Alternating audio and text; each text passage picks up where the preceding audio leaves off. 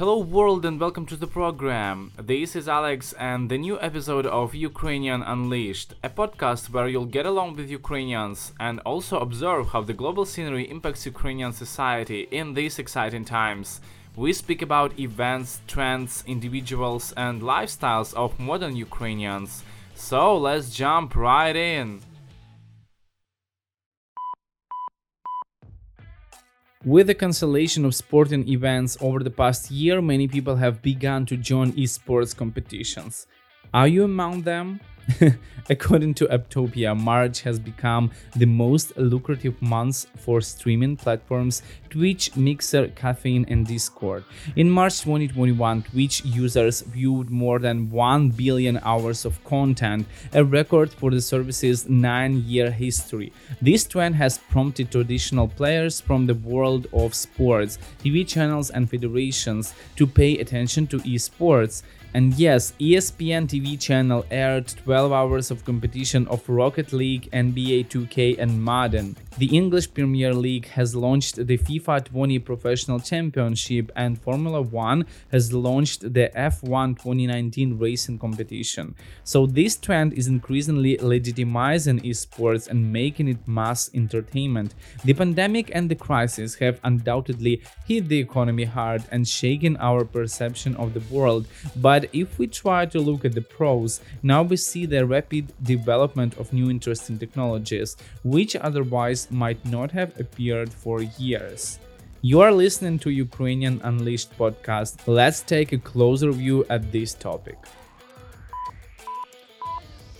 The growth of esports as an industry is impressive. If in 2016, according to Esports Market Report, its revenue amounted to $493 million, then in 2018 it has already been $900 million, which is 84% more, and market forecasts promise growth even up to $2 billion already by the end of 2021. And yet it feels like it's not the limit and the industry lacks the support of big brands. Interest in esports seems to be quite understandable.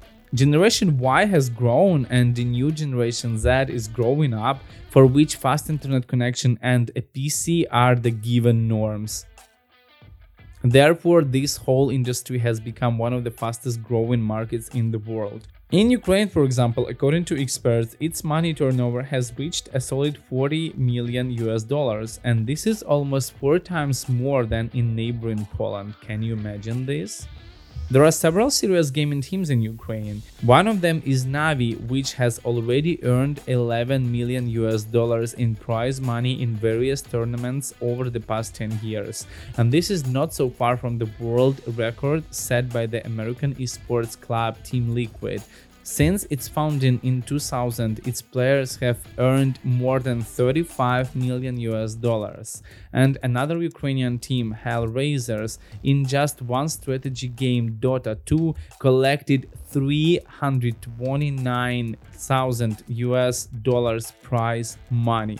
In addition, several companies in the country conduct esports tournaments. One of them, We Play Esports, organized a competition in Bukovel with a prize fund of $300,000, and the other, Maincast, broadcasts gaming battles in Ukraine. The number of simultaneous viewers reaches almost 400,000 people recently. Alexei Trushlakov, a popular commentator on StarCraft computer strategy competitions, is convinced that Ukraine is in a very good position in Europe and the world in various disciplines. And the thing is not only in the success of its gamers, but also in the fact that the country has repeatedly become a platform for large cyber events. If we describe in one word the path taken by domestic esports over the past 10 years, it would be professionalization, says Trushlakov. Once amateurs, now Ukrainian professionals often achieve great success.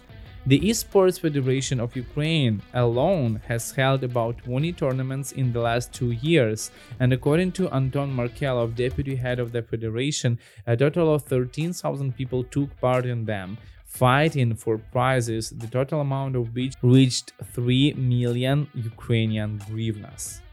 The main languages of esports in the world are Chinese, English, and Russian. Thus, the Chinese audience is equal to the sum of the other two, about the same size.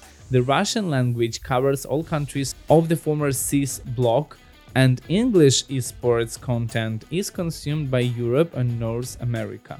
The next most popular languages are Spanish, Mexico and Spain, and Portuguese, Brazil and Portugal. This is what Dmytro Karpenko, WePlay Business Development Director of Esports, shares with us. The esports audience is Generation Y, Z, and even X, some of whom started as players, but now they own their own esports teams, services, or even companies. The core of the audience is people aged between 14 and 30 years old. If we talk about Western markets, then according to the analytical company Newzoo, they are more affluent than CIS countries and much older. From the point of view of brand communications, young players are no less attractive to brands. Broadcasts of esports tournaments gather an impressive audience in the world. Tens of millions of people can watch the tournaments at the same time.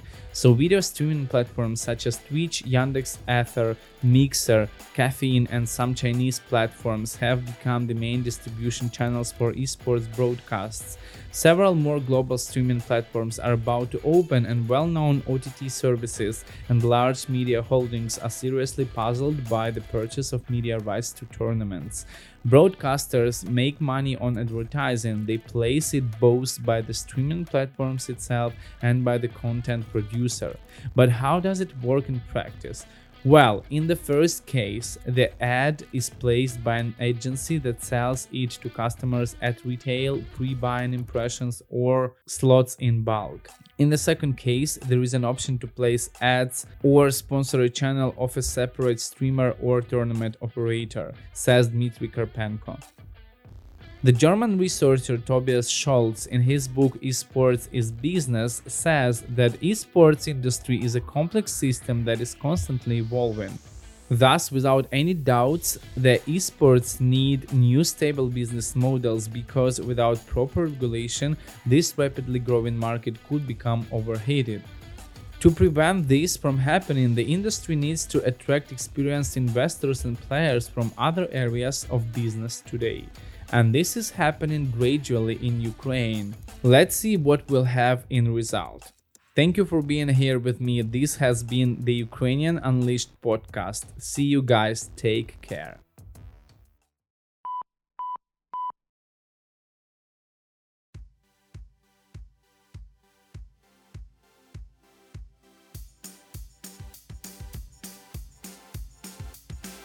This was a new episode of Ukrainian Unleashed podcast. Thanks for being here with me. I also would love to thank Purple Planet for lovely musical compositions used in this episode. We did our best to extend our presence all over the web, so you may find us everywhere wherever you get your podcasts. And of course, check our pages in social media with fresh updates. Facebook, Twitter, Instagram accounts are waiting for you. See you very soon, guys.